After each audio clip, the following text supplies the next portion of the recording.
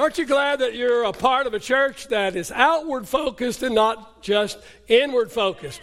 Not just what's taking place on Sunday morning every week, but literally around the world, the fingerprints of the Grace Place can be found. And it is exciting to be a part of a church like that. Well, today is the second Sunday of our Global Impact Month.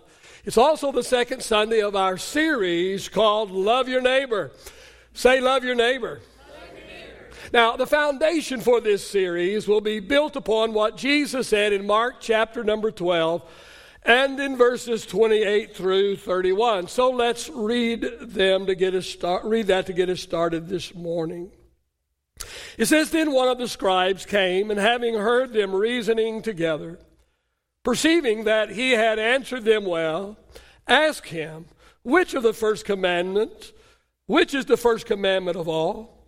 Jesus answered him, The first of all the commandments is this: Hear, O Israel, the Lord our God, the Lord is one.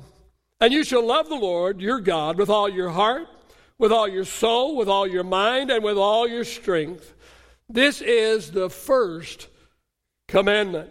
And the second, like it, is this: You shall love your neighbor as yourself. There is no other commandment greater than these. So, according to Jesus, the two most important things in life are to love God and love people. And this is what we are trying really, really hard to do at the Grace Place. Now, in this series, we are focusing on the second thing that Jesus told us to do. Love your neighbor as yourself. I mean, no, that's a lot to ask, because we love ourselves a whole lot, right? Well, I believe that missions is a great way for us to do this, whether that neighbor be the person who lives next door or the one who lives on the other side of the ocean.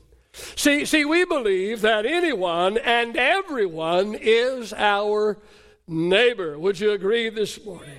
Our heart for people is all inclusive. Our vision is both local and global. One of our targets in missions, it's not the only target that we have, but one of our targets in missions is planting churches.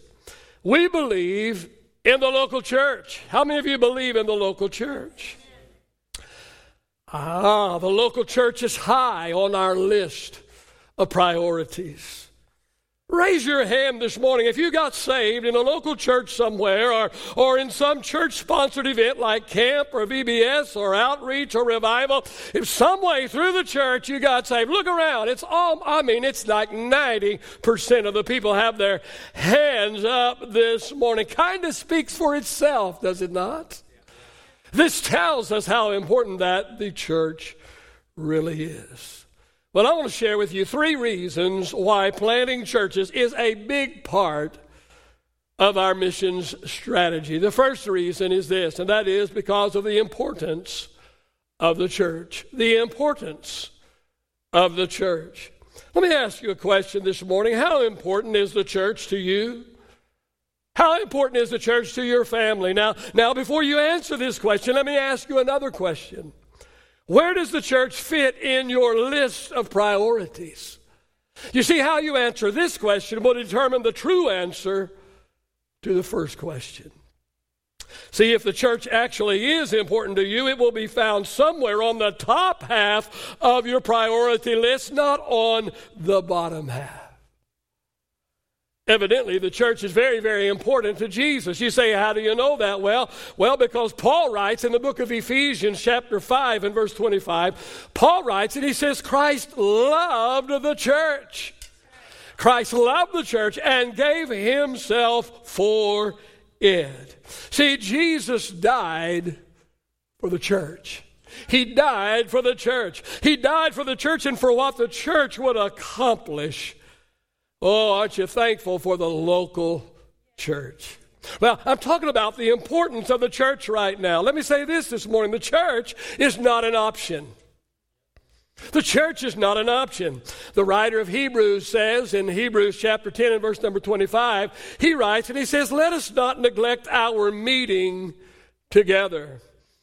And he goes on and he says, as some of you are doing, a little bit of a jab there.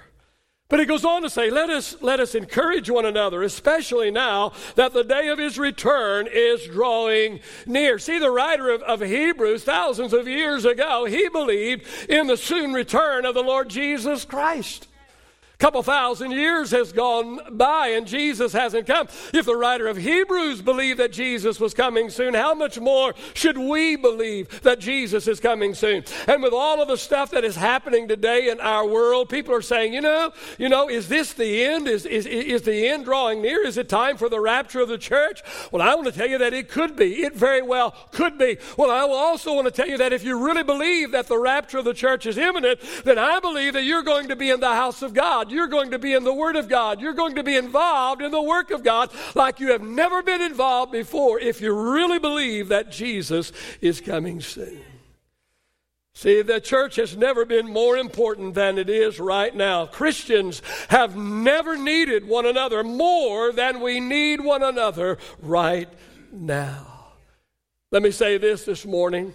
It's not a day to divide over civil matters, but a day to unite over spiritual matters. And let me say this morning, whether you attend church in person or whether you attend online, we should declare the church as essential to us and to our family. How many believe the church is essential? You know, most of us were saved through a local church. I proved that just a moment ago, where probably 90%, and about the same in the first service, about 90% of the people that are here today have lifted a hand and said, yes, I got saved in a local church or through a local church event of some kind. Most of us were saved through a local church. Most of us have been baptized through the local, or have been discipled through the local church. We were baptized in the local church. Most of us were married in the church. Most of us built Christian relationships. In fact, most of our relationships in our life were built through the local church. We've held funerals and memorial services in the local church. Pastors, we've had pastors who have counseled us. We've had pastors that have visited us in the hospital. We have had pastors that have walked with us through the darkest hours of our life. We have had pastors that have loved us through a lot of our junk. Tell me this morning, is the church important? I believe it is. Is it essential? I believe that it is. In fact, for most of us, where would we be without the local church? And don't forget this morning, and that is the church is ordained of God. The church is ordained of God. Jesus said in Matthew chapter number 16 and verse number 18, Jesus said, upon this rock I will build my church. What rock was Jesus talking about? He was talking about the rock of revelation. The revelation that Peter had given just earlier when Peter said, you are the Christ, the Son of the living God. You are the Christ. You are the anointed one. And Jesus said, upon this rock of revelation of who I am. Jesus said, upon this rock I will build my church. Whose church is it? It's not your church. It's not my church. This church belongs to Jesus. Jesus said, upon this rock I'll build my church. And Jesus said, the gates of hell will not prevail against it. Let me tell you this morning that hell and all it has is coming against the church today. There's never been a time, listen, there's never been a time when there has been an all-out effort from hell and all that hell can conjure up in attacking the local church today. Pastors all over America are being attacked today. Many are quitting the ministry. Many are throwing in the towel. Christians are choosing sides and creating civil war in the church. The church today, in many cases, the church is imploding. But Jesus said, he said, the gates of hell will not prevail against it. I'm telling you that the church is ordained of God. And I'm telling you this morning that the true church will not fail. Let me tell you that COVID-19 will not destroy the church. Did you hear me? I said COVID-19 will not destroy the church. I'm telling you that Satan will not and cannot destroy the church. I'm telling you that disgruntled and misled saints cannot and will not destroy the church. Not the true church, not the blood-bought church, not the united church. Jesus said, on the rock of who I am and what I'm doing, upon this rock I'll build my church. And he said, the gates of hell will not prevail against it. Well, why do we invest some of our missions money in the planting of churches? Because of the importance of the church. We believe the church is important. But also, number two, because of the impact of the church. The impact of the church. See, the potential of influence the church has is immeasurable. We absolutely have no clue how much influence that we have. Just a few days ago, I had a young pastor in my office who had come to see me. And in the course of the conversation, this young pastor said to me, he looked at me and he said to me, he said, you have no idea what it means to me to look at you and to know that you have been in full-time ministry for nearly 48 years. And to see that you still have a heart for ministry. And to see that you are still enthusiastic and full of energy for ministry. And to see that even in 48 years of full-time ministry, you have not grown bitter. He says, you have no idea what this means to me as a young preacher. He said, it gives me much hope. I don't say that this morning to toot my own horn, but to say that the church and its ministries are impactful. I'm telling you, we are having an impact, and we have no clue the impact that we are actually having. We are influencing those that we minister to. Oh, will everyone catch our spirit? Will everybody march in our parade? Will everyone receive our ministry? Will everyone heed what they hear? No, absolutely not. But hear me this morning, people are receiving more than we think. And here's what I know, and that is planted seeds must first germinate before they begin to grow and before they produce. So let me challenge you this morning. Don't devalue the church by what you see. I said, don't devalue the church by what you see, because much is going on under the surface that we are absolutely unable to see. And let me take just a moment this morning and challenge young couples today. Those young couples that are here this morning sitting in these chairs, and those young couples that are watching by live stream this morning. Let me take a moment and challenge you young couples today. Raise your family in church. Raise your family in church. Get your kids under the influence of the church and all that the church has to offer. Come to church as a family. Make church a priority. Make it a priority. I promise you, your life will go much, much better. The lives of your children, your kids and your grandkids and grandkids to come. Oh, what better lives they will have if they've had the foundation of the church and all that the local church has to offer. And let me say this to us older folks, and I really hate to put myself in that category. But let me say something to us older folks. Let's not blow it now. Those of us that have been serving the Lord 30, 40, 50 years, let's not blow it now. What we have taught our kids when they were growing up, the things that we said were so important, are they still important to us? And can those kids and those grandkids see that mom and dad and grandma and grandpa are practicing what they preach, that grandma and grandpa and mom and dad are doing what they had taught them to do down through the years? Let's not blow it now. Let's not blow our testimony now as older saints through a bad attitude toward the church. Let's not blow our testimony to those that are watching us through our lack of faithfulness. Let's not blow our testimony to those that are watching and looking on, because we have developed a critical spirit and we are always criticizing and always talking bad about the local church.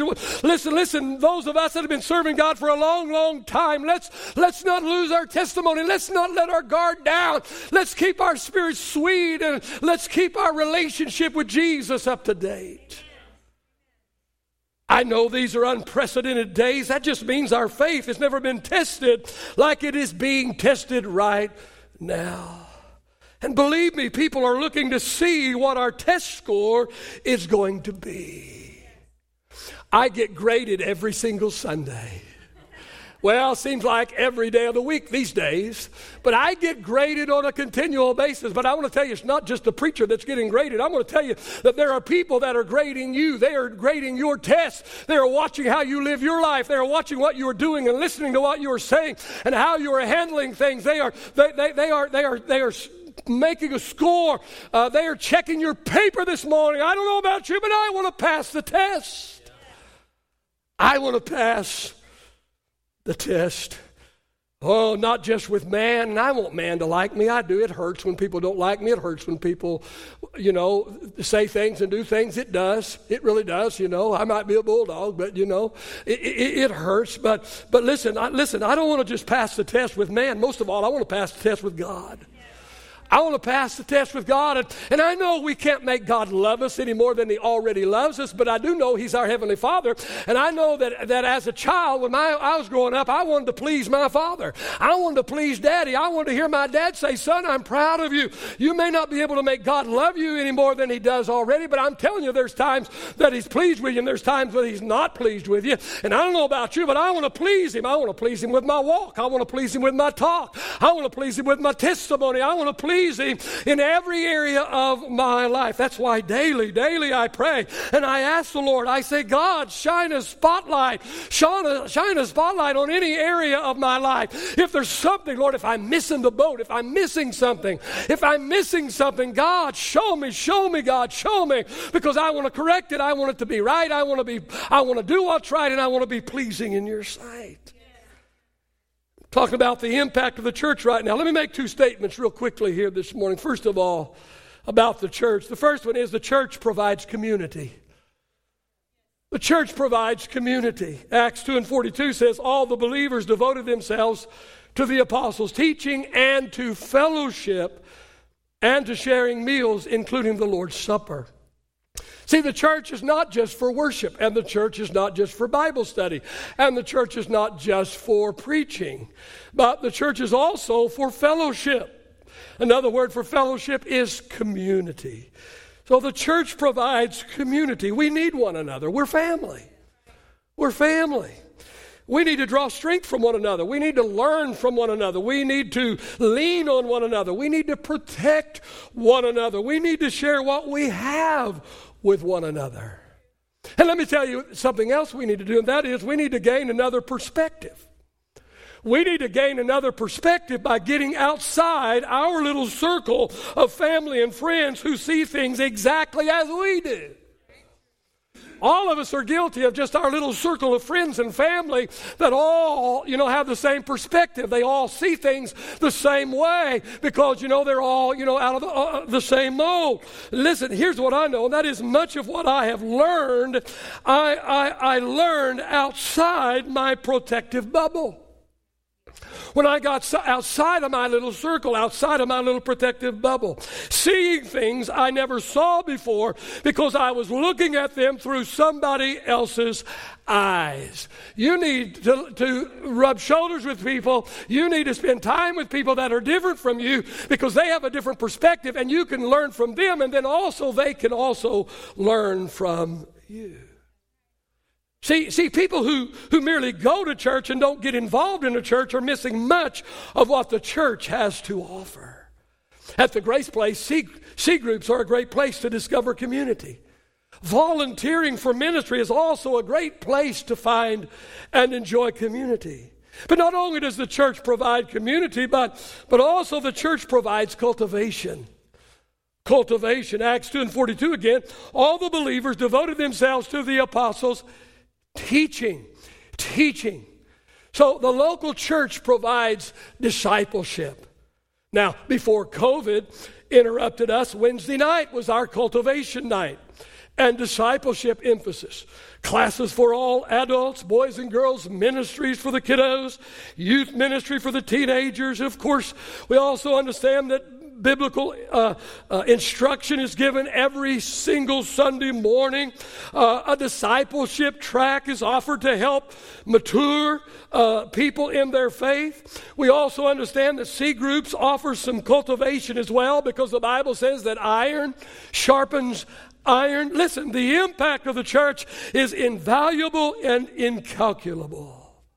Hey, just rubbing shoulders with mature, seasoned saints, watching how they do life, observing how they handle all of the difficulties that has been handed to them, how they stay strong in faith, how they refuse bitterness and the temptation to quit and temptation to behave unchristlike.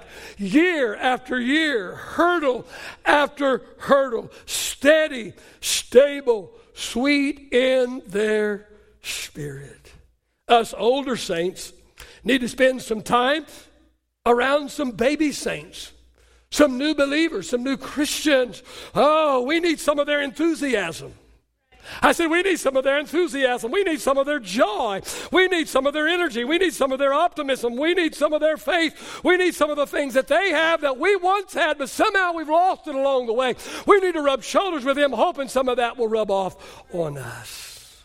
See, you can't get lessons like this out of some theology book.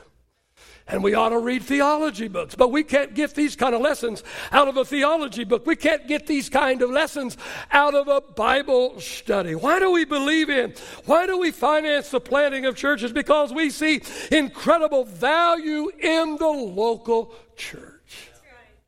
And we want others to have the same benefits from the church that we have. Well, let me give you the third reason why we love our neighbor through the planting of churches. Third reason is this, and that is because of the impartation of the church. Two things that we believe about the church. The first thing we believe, and that is the church has a great responsibility. The church has a great responsibility. See, we can't just have church. And I'm afraid there's a multitude of churches in America today. That's all they're doing. They're just having church, just trying to survive, just trying to keep the lights on, just trying to keep the doors open. Listen, we can't just have church. We must be the church. Can't just be about us. Can't just be about us. Our wants, our needs, our way. Listen, there are far too many selfish saints today demanding everything be done their way. Their way. Got to be done their way. It's their way or the highway. And if it's not done their way, they'll find another church. And they'll stay in that church until it doesn't do it their way, and then they'll go to another. Listen, it should not just be all about us. Hello? Before Jesus left this earth and ascended back into heaven, he gave the church, that would be birth on the day of Pentecost, he gave the church a mandate. It's found in Mark chapter 16, verse 15 and 16. Jesus said to his disciples, he said, go into all the world and preach the gospel to every creature. But before Jesus sent them into the world to preach, he first sent them to the upper room to pray. Too many people are preaching and not praying. Luke 24 and 49, Jesus said, behold, I send the promise of my Father upon you. But tarry in the city of Jerusalem until you are endued with power from on high. And in Acts chapter 1 and verse number 8, Jesus tells them what this baptism in the Spirit, what this endowment of power is for. Acts chapter 1 and verse 8, Jesus said, but you shall receive power after or when the Holy Spirit comes upon you. And, say and. See, most people forget about the and. Jesus said, and you shall be witnesses to me. First in Jerusalem, and then in all Judea, and then in Samaria, and he said, to the end of the earth. See, Jesus knew that the mandate he gave the church to deliver the good news of the gospel around the world, he knew that this mandate would require the power of the Holy Spirit in order to get the job done. Hear me, church. Our job is not to figure out how to do church better. Did you hear me? I said our job is not to figure out how to do church better. And I'm afraid that a multitude of churches in America today, that's their main focus. How can we do church better? If we do church better than everybody else is doing church, then we'll get all the church people to come to our church. Listen, friend, listen, hear my heart. Our job is not to figure out how to do church better. Our job is to figure out how we can better be the church. Be the church. Be the church. The church has a great responsibility. Let me say it this way. The responsibility is not how to manufacture a better spiritual experience for the saints. I said the responsibility of the church is not how to manufacture a better spiritual experience for the saints. Oh, Pastor, you ought to hear about what's going on over in this church. Well, thank God for what's going on over there at that church. I want to tell you, they probably paid a high price for that to happen. I think maybe if we paid the price that they paid for that to happen, it would also happen in our church. But hear me this morning, it's not all about us. It's not all about the saints. Our responsibility at church is not about how to manufacture a better spiritual experience for the saints. No, our job is to rescue sinners from their sin. Our job is to present a lost world with a Savior. And you hear me this morning, we can't just get them saved through some mass evangelistic effort, and then abandon them. And I'm telling you that happens all over the world, where major crusades are given, where hundreds of thousands of people come. Even some of them even can put 1 million people in one massive evangelistic effort. Thousands upon thousands, if not hundreds of thousands of people pray the prayer. But the great, mighty evangelist leaves, and nothing is done. We cannot do that. We cannot do that. No. Yes, it's great to have massive evangelism efforts. I'm all for it. We even invest in some of those. But listen, once we do that, then we must also plant churches. And we must place pastors in those churches who can shepherd these baby sheep. The church has a great responsibility. Oh, the Holy Spirit has been imparted to the church so that the church will have the power to impart what they have received to others. Here's what I know. This world is relying on the effectiveness of the church. I said our world is relying on the effectiveness of the church. And let me tell you, most people grade the effectiveness of the church as to how many show up on Sunday morning. I want to tell you there's some huge churches that are not having effect. And I'm not throwing rocks at anybody, but that's not where you count the effectiveness of the church. What is being done eternally for the kingdom, that is what matters. That is what matters. Amen? Now listen, I cannot preach on missions. I can't preach a missions message without reading Romans 10, verse 13 through 15. So I don't want to disappoint anybody this morning. So I'm gonna do it one more time. Romans chapter 10, verse 13. Paul writes and he says, whoever calls on the name of the Lord shall be saved. Don't you love that? Whoever. Say whoever. Red, yellow, black, or white, they are precious in his sight. Whoever calls on the name of the Lord shall be saved. But I got to go to verse 14. But how then shall they call on him in whom they have not believed? And how shall they believe in him in whom they have not heard?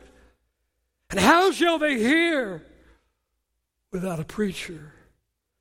And how shall they preach unless they are sent? A lost world is depending on the church to do its job. And our job is not to get cooler. And please, I'm not throwing rocks at cool. I kind of like cool. I kind of look kind of cool today. You like my new jacket? I kind of like it. I'm not against cool. I love cool. But that's not our job. Our job is a lost world. Our lost world that needs the message that we have. And I want to tell you that there are people that are set on go. They're chomping at the bit. Just let me go, let me go, let me go. But they can't go because they don't have the funds to go. We're either a goer or a sender. Thank God he called me to send. I like that. Amen. I like my cushy American life. And I love souls, and I love to get way down deep in my pocket and make real strong investments in other people that are willing to go. What a great partnership it is. Amen? Amen. The takeaway for the message today is this: planting new churches. Planting new churches will result in a perpetual harvest of kingdom growth. Churches that plant churches, that plant churches, that plant churches, that plant churches, that plant churches. Amen? Planting new churches will result in a perpetual harvest of kingdom growth. Father, thank you for the word this morning. God, I just pray today, Lord, that you will do the work that you want to see done in this service this morning. In Jesus' name.